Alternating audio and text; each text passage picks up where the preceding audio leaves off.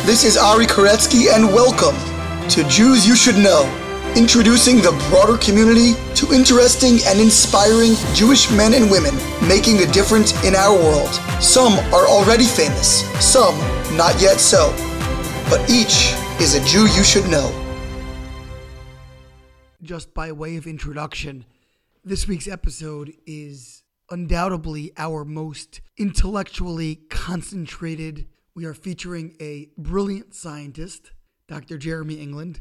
Anytime you have one person who has attended or taught at Harvard, Oxford, Stanford, Princeton, and MIT, you know you're in for an intellectual tour de force.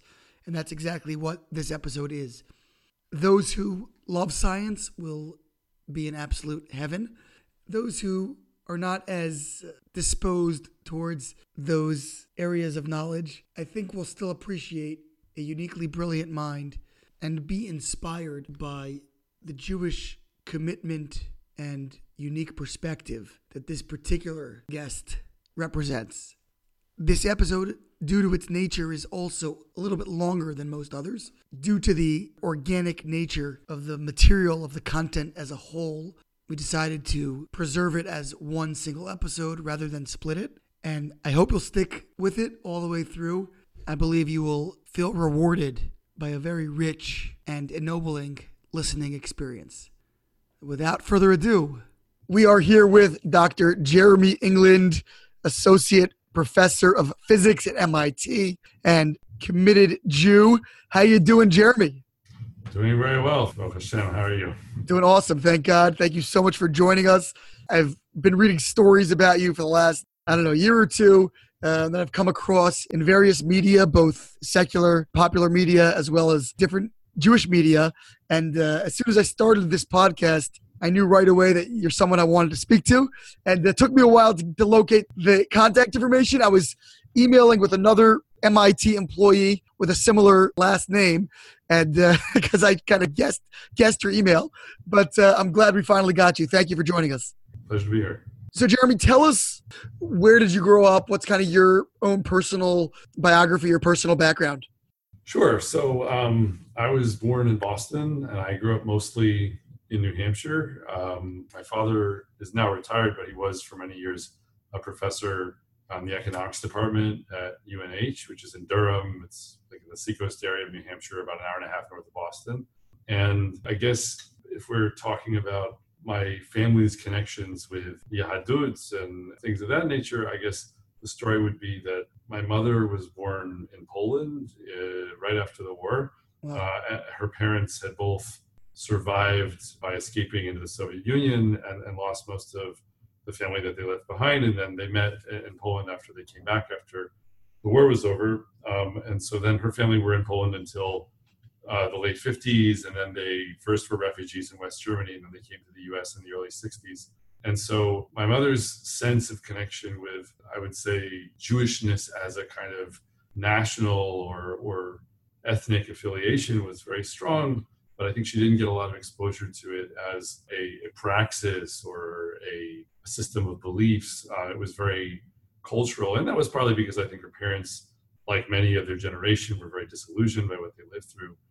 My grandfather, for example, had been a very religiously educated person as a young Jew in Poland. But then by the time he was an adult with a family, he had become estranged from that and didn't return to it until much later in life. And so my mother, at the time when she was ready to get married, she met my father in a context where they were sort of more interested in political organization. And my father's family were all descended from Swedish Lutheran immigrants to the United States who had come in the late 19th century. And so, when they met and got married, it wasn't something that I think was obviously important to my mother to raise her children with Judaism or Torah as a sort of a guiding set of principles for life. But then at the same time, I think she actually had like a very strong sense of being Jewish and not being able to let go of it. So I think for me and my sister growing up, we lived in places that didn't have a lot of Jews, especially once we were in New Hampshire. And it, in one sense, was not taking center stage in how we lived. And at the same time, I think I was constantly being kind of steeped in or indirectly or accidentally or secretly exposed to a whole lot of worldview and attitudes that I got from my mother that were very, as I later discovered, rooted in Judaic ideas. And then my father was always just very encouraging and supportive of anything that had to do with Judaism, more so than my mother in many ways. But I was not untypical for such situations. That's a common story. And so I reached adulthood having a sense of myself as being very secular in background and not very heavily educated in the Jewish tradition. I had a somewhat common experience in broad swaths of the U.S. where I learned to read Hebrew letters and had a bar mitzvah and put it all down and didn't really do much with it after that. So it sounds like even though your father was raised Lutheran, he wasn't particularly religious in his faith. Yeah, he had already turned away from that before he met my mother. And so I think he was just, whatever level of involvement she wanted and was comfortable with at a certain stage in our upbringing, he was happy with that. And so we went to a Reform synagogue in New Hampshire when I was a kid. So it's not like I knew nothing at all about what Judaism was or what was in the Torah, but I knew relatively little. We never had a Tanakh in the home. I didn't look in the Torah for any reason from the age of 13 until I was, in my 20s. And it didn't occur to me that I should. But, we had a Seder on Pesach, and I would sometimes remember to fast on Yom Kippurim. And actually, so the fast forward was I, at the same time, was very interested in math and science and had a real affinity for it. And I was getting very intensely educated in that way while I was growing up. And especially once, I went to Harvard as an undergraduate, and afterwards I was studying in the UK as a Rhodes Scholar. And that was the first point at which I really kind of got shocked in a way that made me wake up and ask what my identity as a Jew meant to me. Because what was so shocking in England? Yeah, so I don't know. There were a few different intersecting things, but certainly I think a big part of it was just that there are so few Jews in New Hampshire that it just isn't a natural subject of conversation in everyday life. There are a lot more trees than people to start with, and then it gets sort of more sparse from there.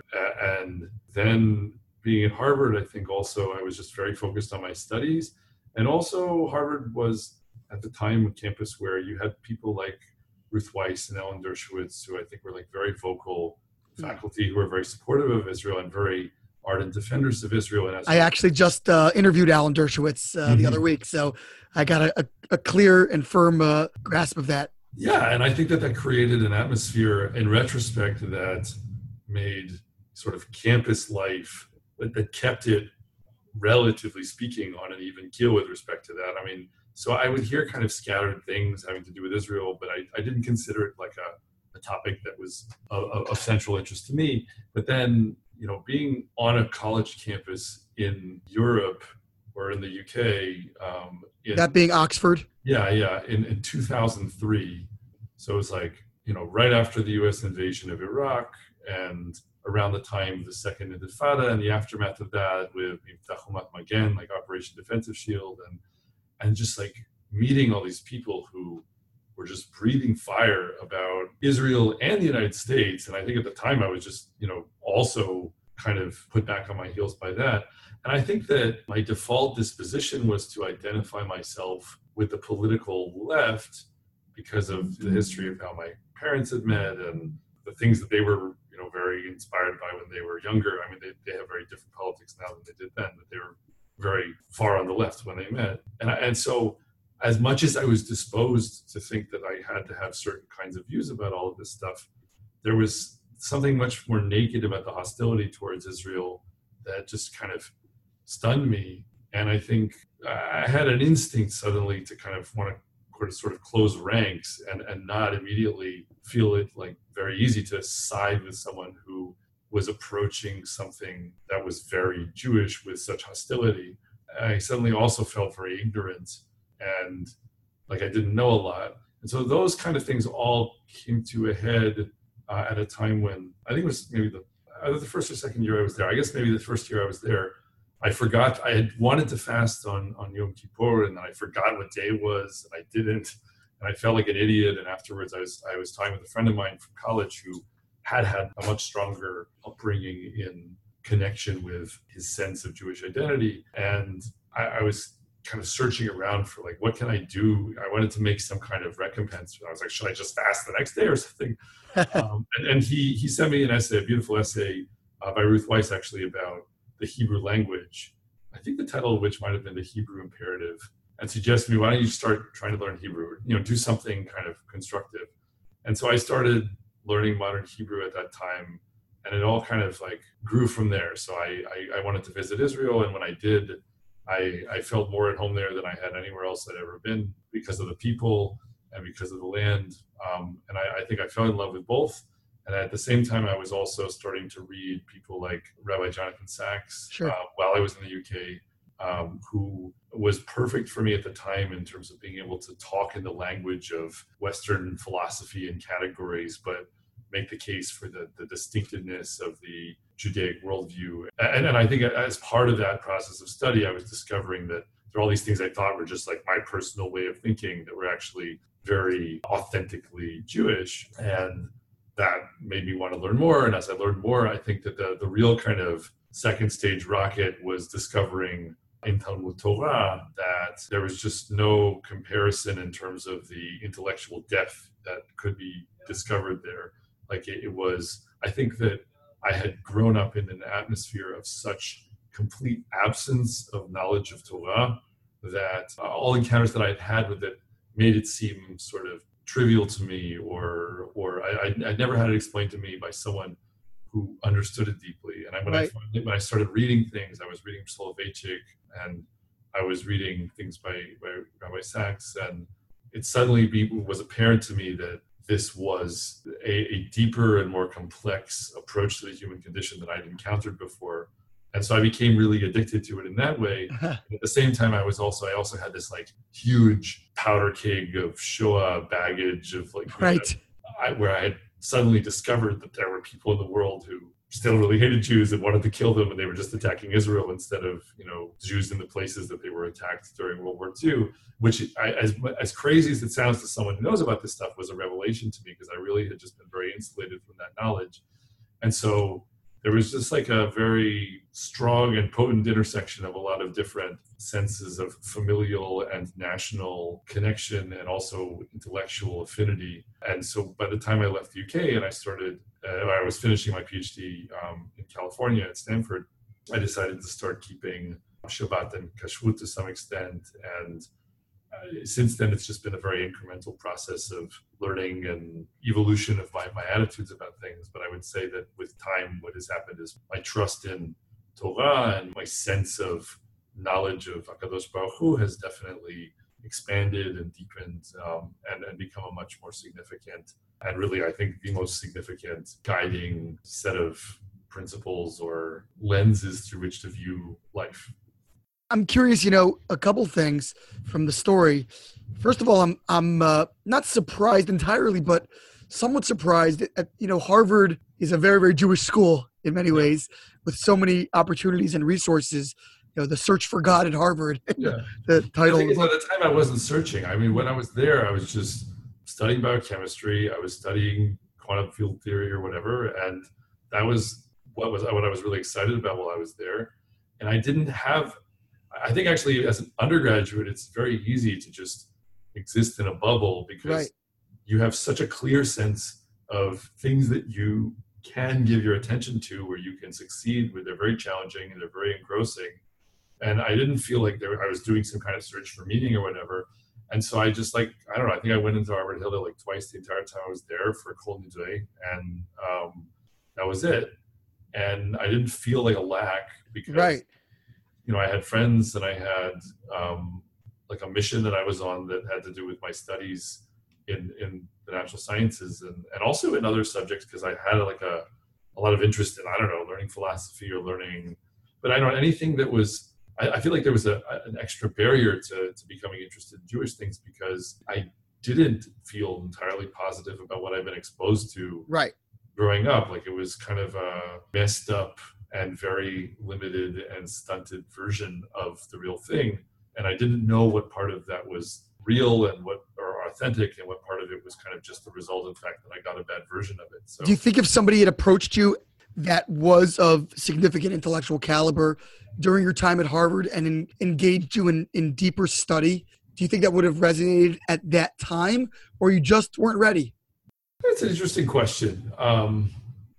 In some ways, perhaps, in the sense that I think there are aspects of just the raw intelligence of the understanding of something in Tanakh or in Chazal. If you know how to draw it out, if I could have seen that demonstrated, I think I would have been intrigued, because I had some ability to sort of to recognize the value of that. Although I will say also that I think my secular studies helped to prepare me for that. Because, for example, I took a course while I was an undergraduate that was taught by a classicist that was about Greek epics. And there was a lot of focus on close reading of texts.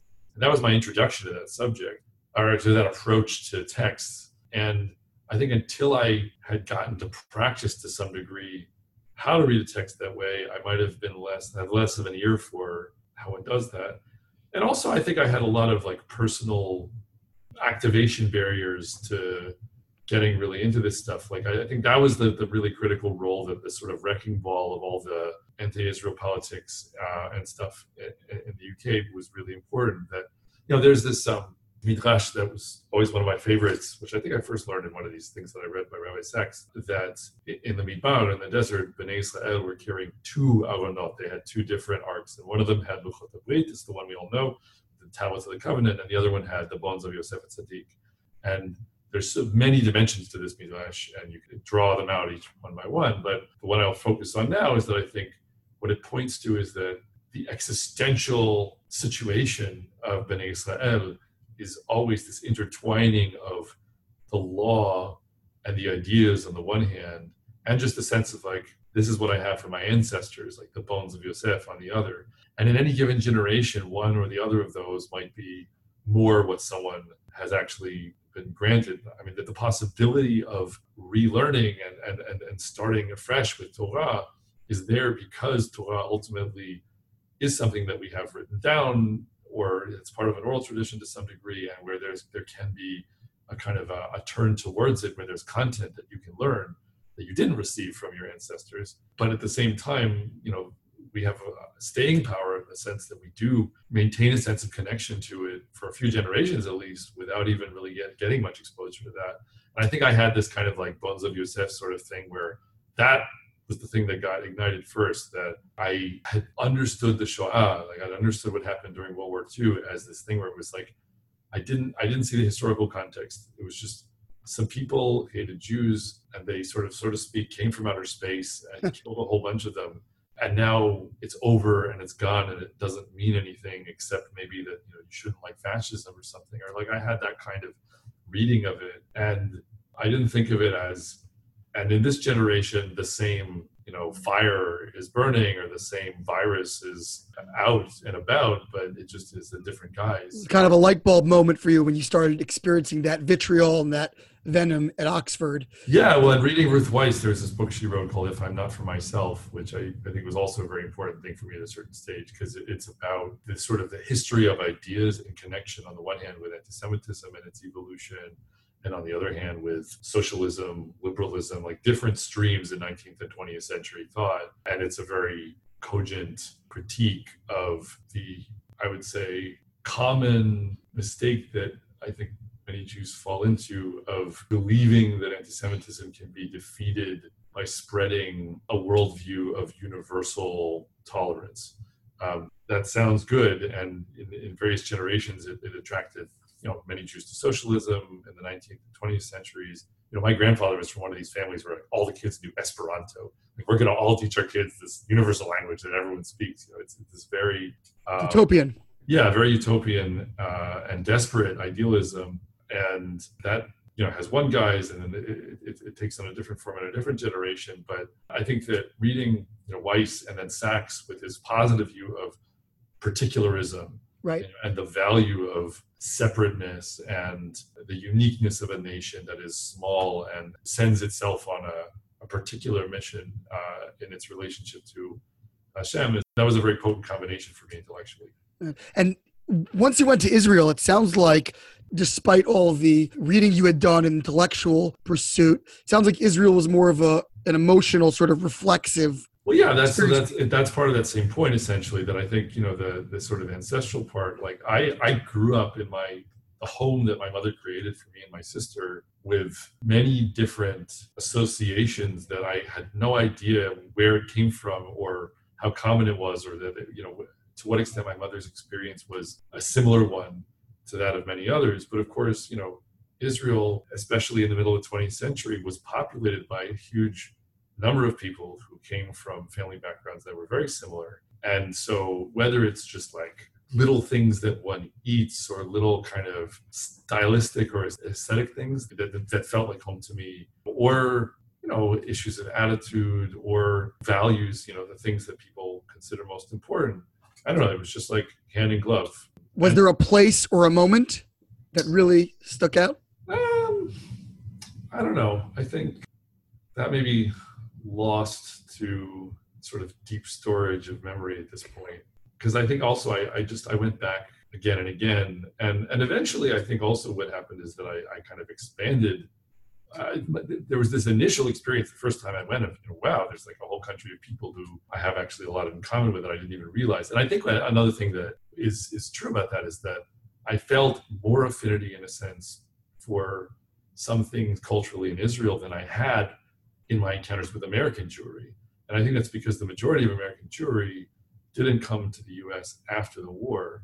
And as a result, there were some kind of just like differences in people's culture a little bit. And I think Israel, because of the huge influx of refugees after the war that it had, some of that is kind of arbitrary, because at the end of the day, I don't think that looking at things from the standpoint that I look at now, liking certain kinds of chocolates or whatever, that's not Torah and that's not Yahadut. And like, if we forget that 1,000 years from now, I don't think it's the end of the world. But for me, it was like a particular kind of thread that drew me towards Israel and that helped me realize that world Jewry was much more diverse than I had felt it to be in my kind of random encounters with Jews in the northeastern United States growing up.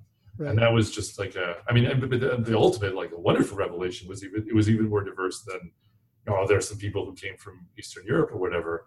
They're Jews from all over the place. And some of them were carrying with them when they came back to Israel treasures that I think had been culturally and aesthetically and in terms of approach to things like tefillah and various mitzvot that had been just like wiped out in the largely, although not exclusively, European cataclysm that was the Shoah.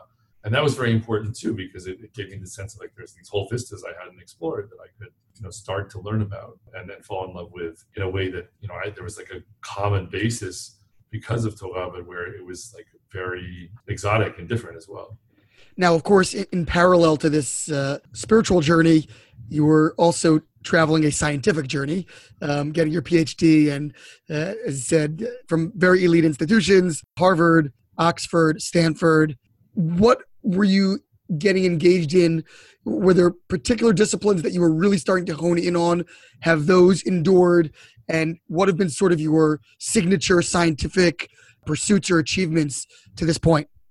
Well, so I think pretty early on, like when I was in high school, I really liked physics and learning about theoretical physics. I enjoyed the beauty of, the very simple, parsimonious mathematical theory where you can be kind of surprised by your own imagination because you can discover these hidden consequences of simple assumptions and suddenly have all this predictive power from a very simple model. People who do theoretical physics are really junkies for the aesthetic appeal of that kind of mathematical modeling. And I definitely was bitten by that bug. But then I also learned about biology in high school enough to feel like there were things about biological systems that you just couldn't find in physics, because there was also the idea of form and function, right? That you can study living things at the molecular level and discover how very complex functions can arise from the seemingly blind and simple motions and interactions of simple components that have a basic physical description. And I think I was interested in that intersection from very early on. And that drew me by the time I was an undergraduate to doing theoretical work on a branch of biophysics called protein folding, which I think attracted people who like both of those things I just described in biology and physics, because proteins are the molecular workhorses of every living cell. And the problem of understanding how proteins get assembled into the shapes that give them their function is a physics problem with interesting theoretical dimensions to it. But it pertains to all of life at the molecular level, because all the life we know is made in terms of dry weight, mostly of protein. At least if we talk about single cells, bones and things like that, it's more complicated, but you get the idea. So plotting that forward, I think for a long time I was laboring in that vineyard with like a few detours. So while I was in the UK, I worked on some problems related to embryonic development. But then I went back and studied protein folding more when I was doing my postdoc at Princeton. And I think that in any case, the overarching theme always was I was interested in how you can go from simple physics to the emergence of functional forms at the biological level. But I think I was always studying systems where you go into the biological system and you try to figure out from the perspective of physics what makes it tick. Whether it's more deductive in a sense. I guess what I mean is more that the contrast that I'm setting up is there's a difference between coming to a biological system and saying, let me put on my hat as a physicist, look at it from that perspective, and then make sense of how it functions, accomplishes what I consider to be important for its function in terms of its physical properties. There's a difference between that and saying, how do things, according to my understanding of physics, become lifelike? Why do I see the emergence of phenomena like this? Like, if I take the living thing for granted, I can say, all right, here's a protein in it, and it works a certain way. But that's different than saying, if I start with, components, dust, like individual, seemingly inanimate, dumb pieces, and they're going to clump and stick together in various ways, I could describe that in terms of its physical properties. But why and when might I expect that over time I would see that process mature into something that's capable of very compellingly lifelike behaviors? And in retrospect, that was, I guess, maybe kind of in the back of my mind, or I don't know, or at least like implicit in what I was already interested in. But I didn't really think much about that until my postdoc, like 2009 and 2011. And at that point, I was starting to think about, actually, partly because of things I've been thinking about in the preceding years in studying Chumash, one of the things that I was interested in is reading the opening passage in Sefer Bereshit as being about the relationship between language and creation. Like the idea that the light by which we see the world comes from the way we talk about it. So that's why it's Vayomer Elohim Yehiho Vayihi, that there's a precedence to speech that gives rise to illumination and perspective. And then you go down through it, and the process of creating Shamayim, which is the heavens, involves naming it, Vayikra Shamayim. And the process of creating Aretz, which is the earth, involves naming this Yabasha, this dry thing, Aretz. So that the development of a taxonomy and a description is not separate from the process of creation itself. How does it lead to its creation, or how does it relate to its creation? I think the issue is that if we don't use words to talk about things, then we can't pretend that there actually are natural boundaries between things that unambiguously slice the world up into all of its natural categories and parts. Like, it's a very anti-Hellenistic way of looking at the world, but I think this is very much the view of the way I read it in Tanakh and also in Chazal, that basically our construction of a language for talking about what the world is like the sort of final hammer blow on making the world be what it is. Because, one has to walk this back a little bit, because I think there's like a complicated idea also of the idea of Davar Hashem, like the word of God. In various contexts in Tanakh, I think if you think about what, or more broadly in the tradition, the way we understand what the word of God is as far as nature is, I think, the idea that there are maybe, natural distinctions between things. Like, one of the things we read in Psukei de Zimra talks about the melting of ice, and associates it with the word of God. Or we say in the liturgy in the evening, Asher bidvaro ma'ariv aravim. So God, through his word, brings the evening on. But we don't hear a booming voice in the sky when the evening comes. So what does it mean that bidvaro, in his word, he brings on the evening? I think that the point is that night and day is one of the clearest qualitative distinctions that we have in human experience. There is this thing where it's dark and this thing where it's light, and there's a relatively clear line between them that's very regular and predictable. But the world has some very bright distinctions there where it is easiest to reach for the idea that there should be a name for night, because of course night is a thing that's different from day. And if, of course it is a freestanding difference independent of what word we use. And that probably is parallels to some degree. There are certain words where I'm sure like every human language has a word for the sun, right? There's a thing called the sun. I would imagine all people would agree.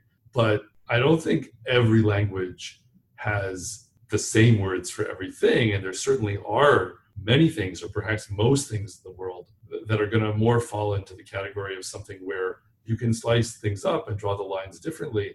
And you are actually completing the creation of the world through your construction of a way of relating to it through language. And that is not separable, in fact, from ideology. And that, I think, is another important understanding in Tanakh, that basically, like, how we talk about the world is inseparable from the way we're going to choose to act, how we're going to justify our actions, what mission we see ourselves as being on. And so if you're going to be on the mission that the Torah calls us to, then you should talk about the world primarily, or at least first, in terms of night and day, and dry land and sea, and birds and fish, and men and women, that those are the categories that you start with. And that doesn't mean there's no such thing as electrons or DNA or whatever. It doesn't mean that those aren't also successful ways of talking about the world. They're not as consequential to our mission. Right. They don't get top billing because they're not the first or even second step in relating to the world as will be most useful for accomplishing the goals that we're called to accomplish. So I was like riding around with that whole discourse in my head, because it was sort of what I was like grappling with during grad school, having decided very emphatically and deliberately to take Torah as seriously as I could. And again, fired by this sort of fire in my belly from all the kind of like reaction against the stuff with anti-Israel politics or whatever. And then I think I had this real resolve to kind of say, I'm not going to jettison or throw out what I think makes sense or is true about the world that science can establish. Science seems to work for a lot of things, but holding that in one hand, I'm not going to compromise at all in my attempt to make Torah be the fundamental understanding. And then I have to kind of square those things. And it was like a long process of trying to bend and rearrange things and see what made sense to me. But this is like an incredibly long digression to the point which I was going to make, which is that I came out of that partly realizing something that I think ultimately affected the way that I pursued my research, which is that biology and physics are different languages for talking about the same world. And they do construct the world differently. And the fact that they're both part of the natural sciences does not change that. And I think I had real clarity about that realization, actually, because of thinking I'd been doing about Torah and Maaseh Bereshit. But what that helped me to appreciate was I shouldn't be trying to let physics tell me what life is, or to naturally explain the emergence of life as though life is a word in the language of physics. What I should be trying to think about is, what are the physical phenomena that can be well defined in the language of physics that I would translate into the language of biology intuitively as being the most lifelike?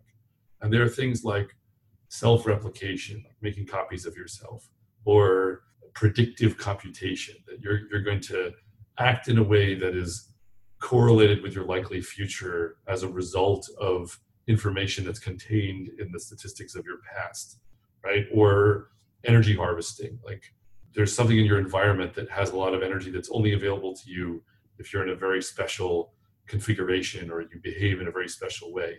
Those are things that are well defined in physical terms, but those are very lifelike behaviors. They're distinctive of life, even if they don't define life.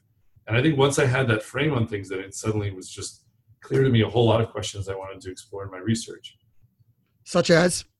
Well, so in all of those examples, there are things where you can start to ask, for example, what does thermodynamics tell us about when self-replication is possible or when it's not possible? So, or when it's limited in terms of how fast it can happen. So the first paper I wrote in this vein was about, given the temperature that you're at and given you're working with material that is of a certain durability, how fast can a self-replicator grow according to the laws of thermodynamics? And you're always coming in with modeling assumptions, so you have to start with that. But if you're assuming things that are fundamental to the branch of physics known as statistical thermodynamics that tend to work pretty well for making predictions in a variety of contexts. You make those assumptions, you can start to place constraints on, well, if I know these things, I can take these physical quantities and say this thing can't make copies of itself more rapidly than such and such. Or you can think about a different kind of question, which is emergence of things. You can say, right, if I start with a seemingly random, unstructured collection of particles that can stick together in various ways and make different combinations with novel properties, then when do I expect that the physical conditions are conducive to the eventual emergence of something that looks like it's doing energy harvesting? And what I mean by energy harvesting is, let's say there are a trillion shapes that something could have. I have some matter and I could have a trillion shapes. Really, the numbers are much bigger than a trillion, but you can have a trillion shapes. And let's suppose that only 10 of those shapes can absorb energy from the environment. If I was just walking along and I found matter in one of 10 of those shapes, I would say, this thing looks like it has a function. This thing looks like it has a form that supports a specific function. And implicitly what I'm doing is I'm comparing it to those other nearly a trillion ways that it doesn't succeed at accomplishing this task. We have this kind of null model when we look at the world. When we see things that look like they were a needle in a haystack, that look like there could have naively been some kind of random group of possibilities, but we see a very rare and special possibility stand out from that group, and that's what we're actually observing. That looks to us like it has a special history. And when we see that in the biological context, that special history might be described in terms of the evolution of living things. When we see that specialness in the context of messages, I mean, language also works that way, right? Like the reason you can tell that I'm saying something to you that has meaning is because it's a highly non-random string of words, right? Like we're actually, in many ways, very disposed to recognize things that seem very non-random compared with some implicit set of other possibilities in a space of combinations of things. And so I think in the biological context, it was just interesting to me to think about how can you see the emergence of that kind of lifelike behavior, like energy harvesting, something that looks like it's smart in some way about dealing with its environment. And the interesting thing that's come out of that work is that you have the opportunity to give a generalization in the language of physics of the Darwinian idea. The Darwinian idea is that things make copies of themselves, living things. And when those copies succeed in reproducing or fail in reproducing, the difference between those outcomes ends up communicating successful traits that help you to reproduce to the next generation. But in order to make that argument, you need self-replicators.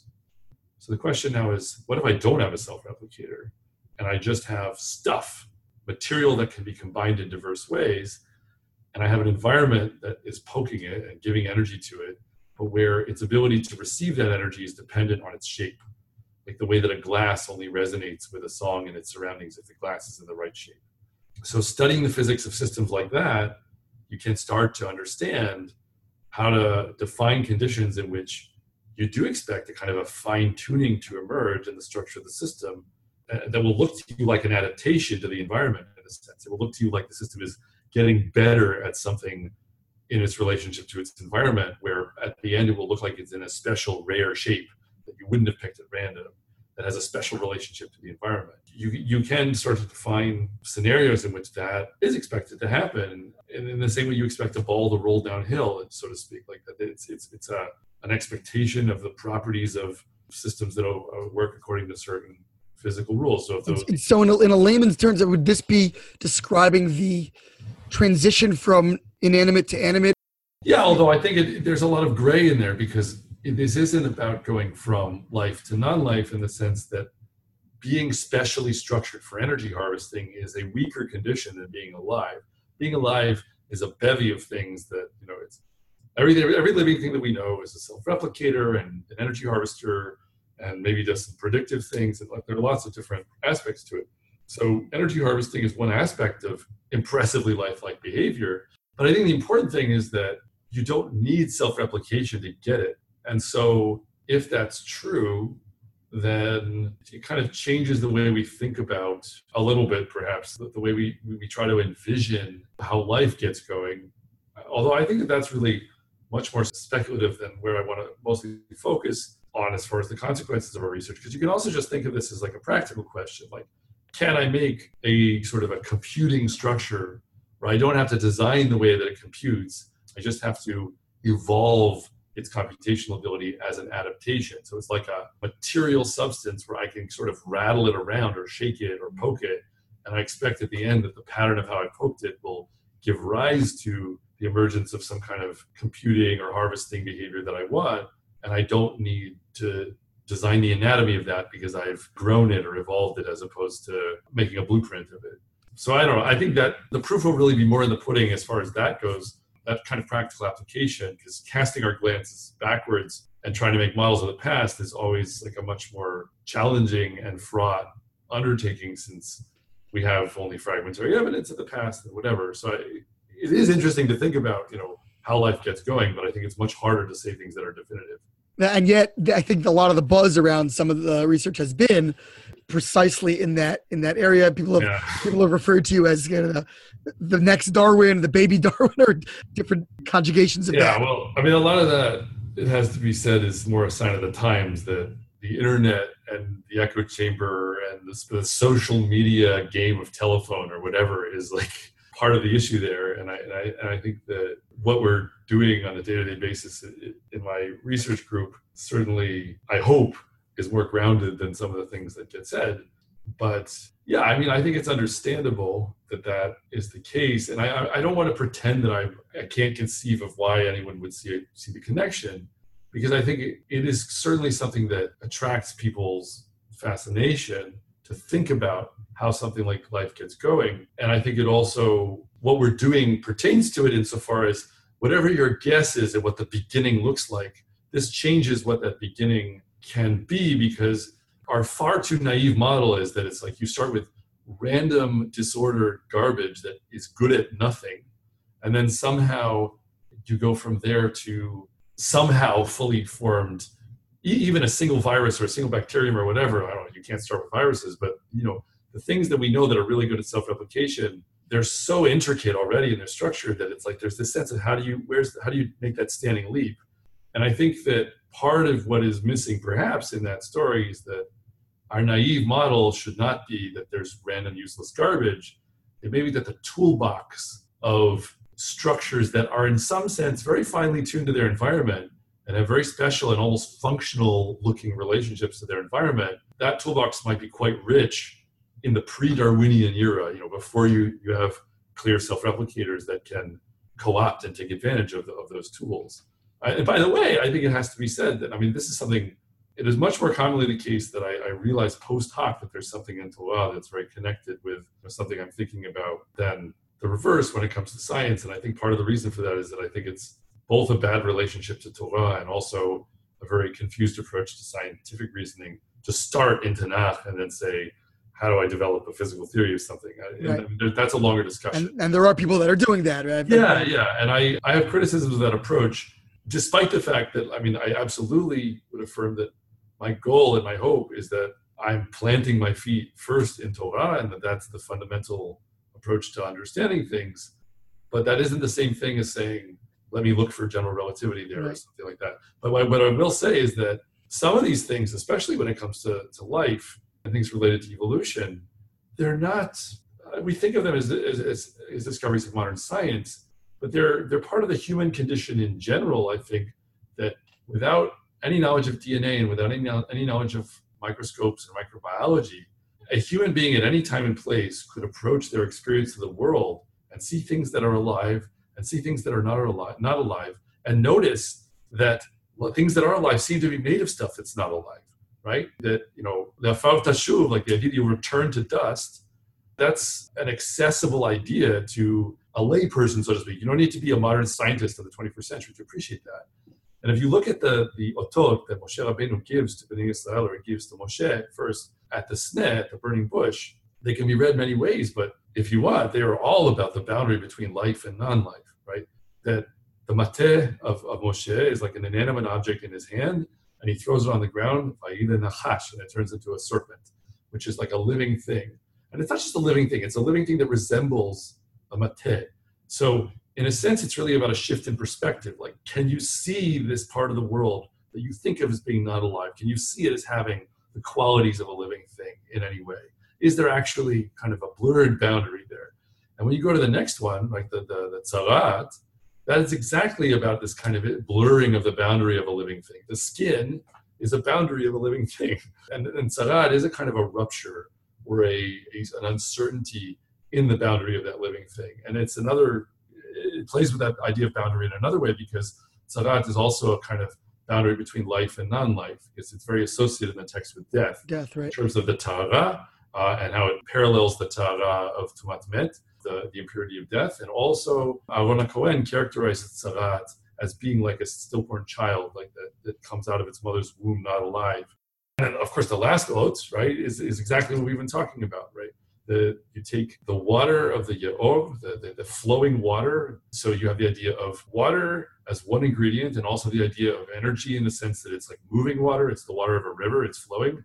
You mix it with the dry ground, the dirt on the ground, and it becomes dam bayabeshet, right? That it becomes blood on the dry ground. That there's something about just the possibility of novelty in qualitative properties through combinations of components, right? It's so easy to look at this and be like, this is a magic trick that Moshe did. And it's especially easy to relate to it that way because the Chartumim in Mitzrayim, the sorcerers in Egypt, do the same thing. They also perform a trick like that. But if you relate to it taking it seriously for the depth of its understanding and you assume it's smarter than you are, I think it's also saying or observing something about the world, which is that qualitative novelty is a matter of different combinations of the same parts, right? You can take basic building blocks and you can make mud with them, or you can make blood with them, and it all depends on how you put them together. And that is the beginning point. I mean, one can go on at length. The Makot in Mitzrayim all have kind of a biological dimension to them, if you want to look at them that way. And frogs jumping out of the water after a mass extinction of fish sounds a lot. I mean, there's a lot going on there, but anyway. Returning just to the internet, sort of the way that people interpret what you're doing or what you've been working on, there do seem to be people drawing theological conclusions, but in many cases, opposite theological conclusions, right? People saying that really inherently your work, although, I've seen it written that your work is inherently agnostic. That was never my word. That was never your word. Okay. So that's been out there, but people saying, that this is sort of, God of the gaps, and this is yet another gap closed, another sort of hole plugged in the need for religion. How do you interpret your own discoveries from a theological perspective, and how do you sort of respond to those who are hijacking it, so to speak, in that way? So I think, first of all, that as far as for my own understanding, theological implications, I think that my approach to an understanding of Torah, limited though it is, and it's always changing and evolving, and it's, I think, and I hope, greater than it was, 10 years ago when I started trying to do this, but there's still a lot to figure out. My understanding of how the Torah recommends for us to think about this is that there's certainly always a possibility of making models of the world that help you to predict the world and get around it and make sense of it. And that is most precisely expressed in the Torah by the word chokhmah, right? That the chokhmah, and I think the understanding of Chumash and maybe Tanakh also, certainly involves, in a sense, a kind of a craftsman's understanding of how to manipulate the world, right? We just had Parshat Terumah, right? And we're in the middle of reading about the chokhmat lev, the wisdom of the heart of all these people who know how to smelt the metal, and they know how to weave the cloth, and they know how to dye the fabric or whatever. And those are things that you could not do without the world being predictable in a way that where its material manipulation can be done reliably. You can't build the Mishkan without it being the case that there's a procedure that will always get you tchelet or something like that. Tchelet being the azure dye that we put on threads and tzitzit and other things. So on the one hand, the world can be related to that way, and indeed we're supposed to relate to it that way in the process of being Ovdei Hashem, and Parshat Terumah, with like the building of the Mishkan, essentially features that idea of Chokhmah. But Chokhmah is also something that is very universal, and consequently isn't always turned to that purpose. And so the story of Chokhmah in the case of Yosef in Mitzrayim is much more checkered, because he has the Chokhmah to predict the cycles of the natural world and help Mitzrayim sort of even out its booms and busts of agricultural supply.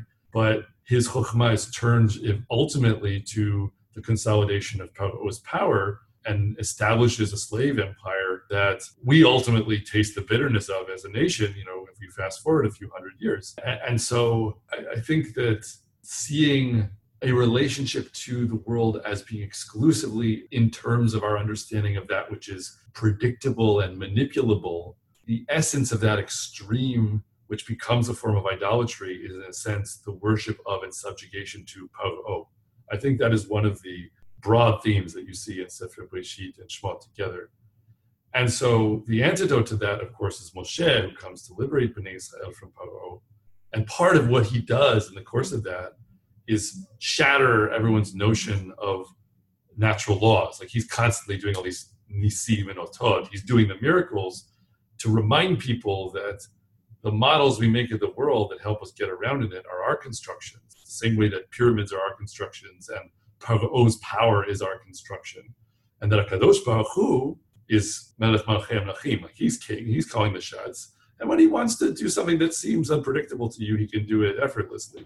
And so I think remembering that natural laws are contrivances of the human imagination and not fixed numbers or algorithms that we discover by turning over rocks, which is more the way people tend to talk about it these days. Remembering that, I think, is a very adult understanding of philosophy of science, even if you're not interested in what's in Tanakh. But I think also from the perspective of Tanakh, it makes it very easy to see the place that science has and to understand its limitation. It's an approach to experience that focuses on what's objective, that focuses on what's reproducible, that attaches itself to the predictability of the world and tries to make models that summarize that predictability. But it's interesting. I mean, isn't it a common pro-theological approach to actually advance the notion of the predictability of laws as a supreme reality, and therefore saying, where did that come from? Well, yes, so you do hear that. I think what's very important about that point in the discussion is that what you're describing is best expressed by the pasuk in Tehillim that we read, in Baruch Nafshi and Rosh Chodesh, right? That Hashem made the world b'chokhmah, in wisdom, and all of his creations are made with a wisdom to them. And I use the word b'chokhmah in exactly the way that I was establishing to read that to mean, yes, David HaMelech is marveling that HaKadosh Baruch Hu has made the world with that kind of order to it. But the point is that the same observations in the eyes of someone who has not chosen to be a party to the Brit, to the covenant of Torah, and has not chosen to search for and seek knowledge of God in that perception, can see it totally differently, right? So there are clearly people who look at the world and they look at the law-like and predictability of parts of the world, and they want that to be a disproof. Right, like, you don't need God to explain things because all you need is simple laws, and everything is explained by simple laws. And I don't agree with them that there is no God, but I think they have a point against people who try to claim that there's something self-evident about the role that HaKadosh Baruch Hu has in the world that you see just from seeing how orderly and law-like everything is. There clearly are very smart people who know about biology and physics who have the opposite reaction. And so I think what that points to is that it's really about a brit. It's a matter of whether you choose to be a party to a covenant that enjoins upon you that you should talk about it in a certain way. And I think that is the understanding of our tradition, which is why, there's this famous Rashi on the first verses in the Torah. Like, why do we have all this stuff about the creation of the world? Why don't we start with the setting of the month in Sefer Shemot? Because that's the first mitzvah. Why is it that we wait that long to get to the mitzvah? And then the answer that Rashi relays from Chazal is that we need to know that HaKadosh Baruch Hu made the world because that way he can give us Eretz Yisrael. And you can read that if you want. It's just kind of like, oh yeah, we have the deed to our property or whatever. But obviously that deed is not going to be respected by someone who doesn't believe that the book that we're talking about has this kind of ultimate authority. And so it immediately calls your attention to that kind of contradiction and points out to you that only if you're a party to this brit do you afford credence to it in the first place. And also, I think what it points to is that your description of the creation of the world has an ideological function. It is, like we were talking about before, the springboard to the action to which you are called, and that you can't separate your account of what the world is from that. But I think what's also interesting is that the first mitzvah is exactly about the construction of objective natural law. Because Rosh Chodesh, like the setting of the month, if you look at all the stuff in the Mishnah and the Gemara about how you set the month, all these different people have to run into Yerushalayim and bear witness to an observation that they made about the fact that the month has begun because they can see the moon returning. And so it's about the process of constructing a discourse of natural phenomena based on the ideal of objective observation. So it totally parallels the other side of that same point. Yeah, so I don't know. I didn't fully answer what you asked before. Yeah. But sorry, I'll let you. No, go ahead.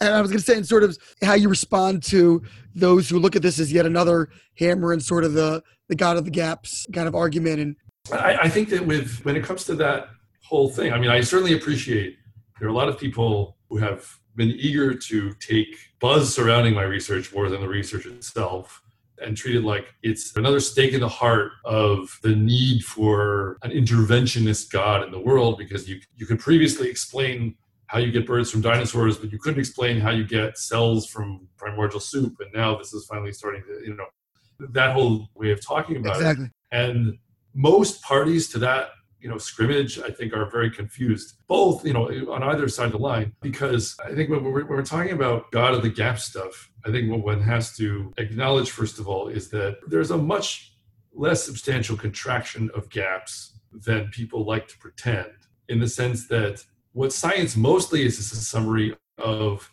how the world can be made to be predictable through controlled experimentation or under ideal settings of observation. But science can't tell me whether I'm going to miss or catch a bus when I get up in the morning.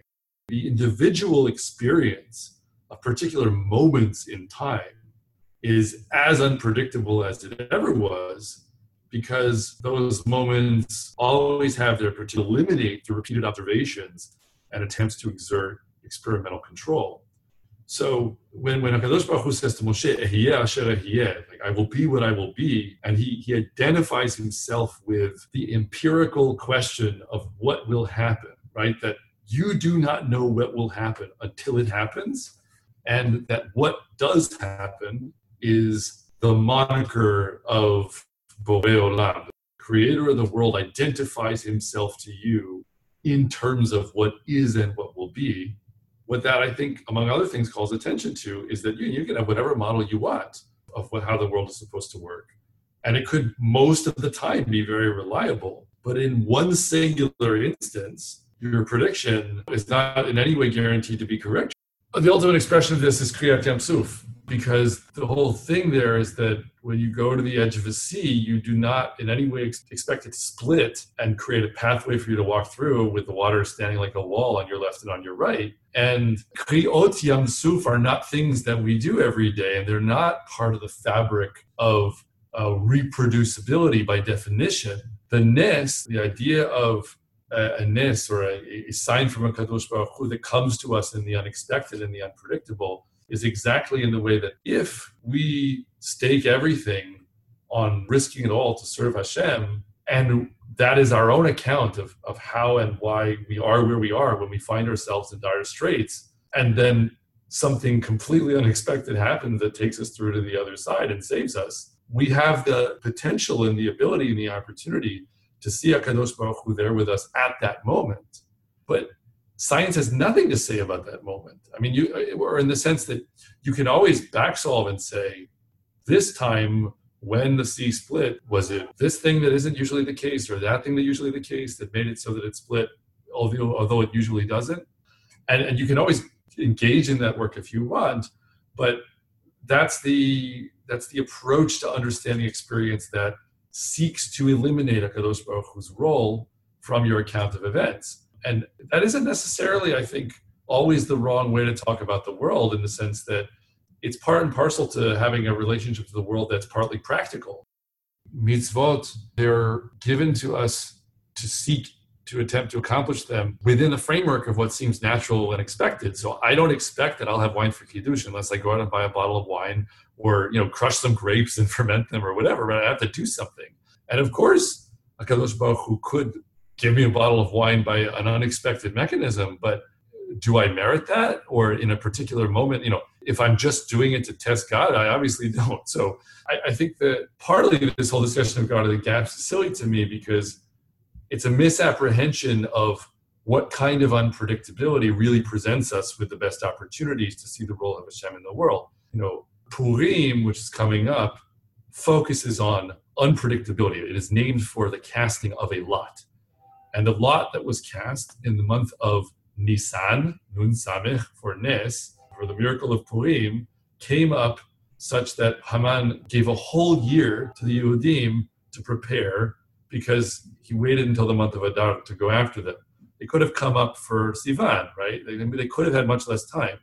And your choice, the choice before you in Megillat Esther, which doesn't even mention the name of HaKadosh Baruch Hu, is to look at the outcome of that roll of the die and say, do I see blind, chaotic chance? Like, wow, we dodged a bullet. That was a lucky coincidence. Or do I choose to give acknowledgement for involvement in all of these events, and particularly for my ability to recognize that he has our back in the ones that are the least predictable to me, the ones that seem the least natural to me. So, I mean, that's like one way of approaching this whole God of the gaps thing. I think the other thing is like specifically with like origins of life, there's a whole separate thing we have to bracket, which is how do we generate accounts of the past? And what are the ways that we make models of our history and what got us where we are? And is it really true that when everything is said and done, there's only going to be one account that's left standing that contains truth? Or is it possible that depending on what language we're speaking, we're going to talk about the past in different ways, and that's okay, right? Like, so I put on one hat and talk about billions of years or talk about meteoric destruction of dinosaurs or what have you. And why on earth would I expect that only in that single language, that safa achat udvarim achadim, right, that single way of talking, could there be something that coheres or makes sense about the world? Are there not, other ways of giving accounts that could be equally informative, or if not equally, even more so, could they be of greater fundamental significance? Do they give me an account of what got me where I am that enables me to do the things I should be doing, instead of being an account that alienates me from my current circumstances? Maybe more of a spiritual or moral account rather than a historical account. Well, yeah, but I'm always reluctant to put it precisely that way, because I think the society we live in has such a sense of the prevailing authority of forensic ideas about the past, that when we say historical, you can't help but hear this is the one that's actually true in sort of the background right. use of that term. But I think that the Torah is very interested in complicating that, right? If you go to the story of Yosef again, Yosef in his own lifetime, there are two separate instances in which he is accused, or a story is told about him on the basis of forensic evidence that is plausible, which he himself could refute, right? First with the Ketonet Pasim, that his brothers present his coat to Yaakov, and they say that, they cover it with blood, and then everyone concludes that he was torn by a wild beast. And then with Eshet Potiphar, with the wife of his boss when he's in Mitzrayim, which he holds up his garment and says he tried to rape her. And in between, what you have is the story of Yehuda and Tamar. And Yehuda and Tamar, and this is an observation my wife first made to me, and it's one of my favorite Divrei Torah, and I think it's really wonderful. Yehuda and Tamar, the story you have is, it's not about forensic authentication, it's about covenantal authentication, because Tamar presents Yehuda with the signs he gave her that will have unambiguous meaning to him, that it doesn't even matter in a sense if she was the Zonah that he met in Timnah, she knows his secret, right? This is a message to him. Whether it's from her or from HaKadosh Baruch Hu, it's an unambiguous password that authenticates and immediately reminds of and connects him to a moment that he was a part of.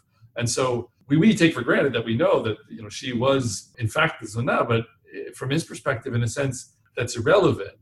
It's a password from HaKadosh Baruch Hu that he recognizes. And you can read it totally differently, in the sense that he may be deciding to deal differently with her, not because he's realizing that actually he's the one who's responsible for her current situation, but rather because he realizes a mistake he made in dealing with her, right? That she's in this situation because of his refusal to give her Shelah, his third son, or maybe because he forced Onan to marry her when maybe he didn't want to, and he should have given her Shelah the whole time, which is why Onan's name means complaining and Shelah's name means hers. So there are different ways you can go with this, right? But it all depends on how willing you are to have a covenantal relationship to the evidence you see instead of a forensic one. I'm just curious, sort of in wrapping up, how is your orientation, your disposition received within the scientific community? I mean, I think that, when it comes to talking about stuff in the domain of the natural sciences, people are pretty focused on that, and the conversations that I tend to have with people tend to be about technical things and things that are very much rooted in the work.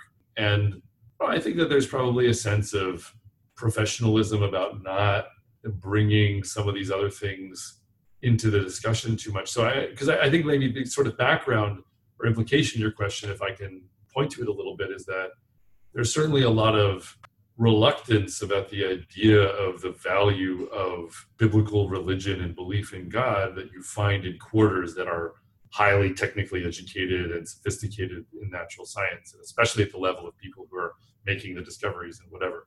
And I think that that is a cultural thing that has, very understandable origins.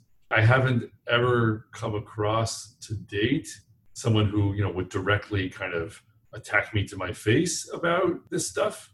They're just whispering behind your back. No, I don't know. I like to hope that, for the most part, that's not the case. I'm sure it, varies from person to person. I have bigger problems than that in a sense, because what I actually need to work harder to manage is that because there's a certain amount of popular reaction to some of the implications of the research that's kind of salacious, even leaving aside anything to do with religion, but just like people are interested in origins of life, scientists are very restrained and conservative by nature in their willingness to sort of declare victory for anyone, as they should be. And I'm very far from any kind of real victory in this regard. And so having like overexcited people on the internet declaring victory for me is kind of gives them some ammunition, doesn't it? It's a double-edged sword. So I don't know. I think that that's more significantly the issue than, as far as my direct encounters with pushback, I think that's more of the issue. What other things are you involved with in your life? You have family, sounds like. What other hobbies that are outside the laboratory? So, Baruch Hashem, we have a son who's almost 4 named Elchanan, and a son who's, I guess, 2 and a quarter now, roughly, named Azaria. And they are 99% of my hobbies right now, because there isn't a lot of time for anything else at the moment. The things that I am always struggling to try to make time for when I can, what takes top priority is Talmud Torah and trying to improve my Hebrew and things like that, because I think that's the mindset of our family and what we're thinking about. But I used to have more time to read things, and one day, B'ezrat Hashem, again, I expect to read a novel or something like that. In the future, do you see yourself, maybe you referenced this just now, perhaps alluded to it, do you see yourselves moving to Israel? Is that a goal? What's next in the horizon for you? Yeah, I think we're very happy in the community that we're in right now. And I think for a lot of family reasons, we're connected to the place that we're in. But I think Israel is always on our mind, and we're always thinking about how to maximize the amount of time that we spend there, which has, in the last few years, been very challenging. Right. And in the longer term, I think that we've just been reading Parshat Truma. We're about to read Parshat Tetzaveh, and they're real favorites of mine, because I think that there's a big piece of the Torah that has just been dormant for a very long time, because we haven't had any kind of opportunity to pursue or accomplish the mitzvot that are delineated there. But I really take very seriously the idea that we should be trying to keep the whole Torah.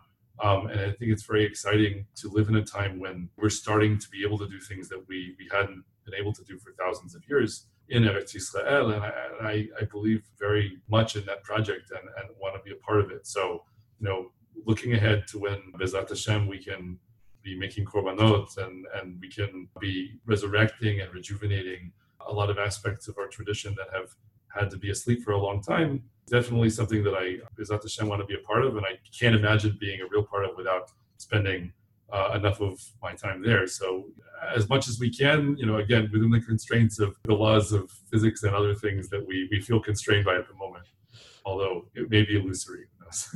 A wonderful and appropriate conclusion and yearning for the future, for the England family, and really for the entire Jewish people. Thank you very much, Dr. Jeremy England. It was a real pleasure. Thank you for inviting me. Take care. This has been Ari Koretsky on Jews You Should Know. Please visit us at JewsYouShouldKnow.com and subscribe at iTunes, Stitcher, or wherever you consume podcasts. Find us on social media at Jews You Should Know. If you'd like to become a supporter of this podcast, we would greatly appreciate that, and you can do so by visiting patreon.com. That's patreon.com/Jews You Should Know. Finally, if you have enjoyed this podcast, please leave us a review so that we can continue to grow and introduce many more people to Jews You Should Know.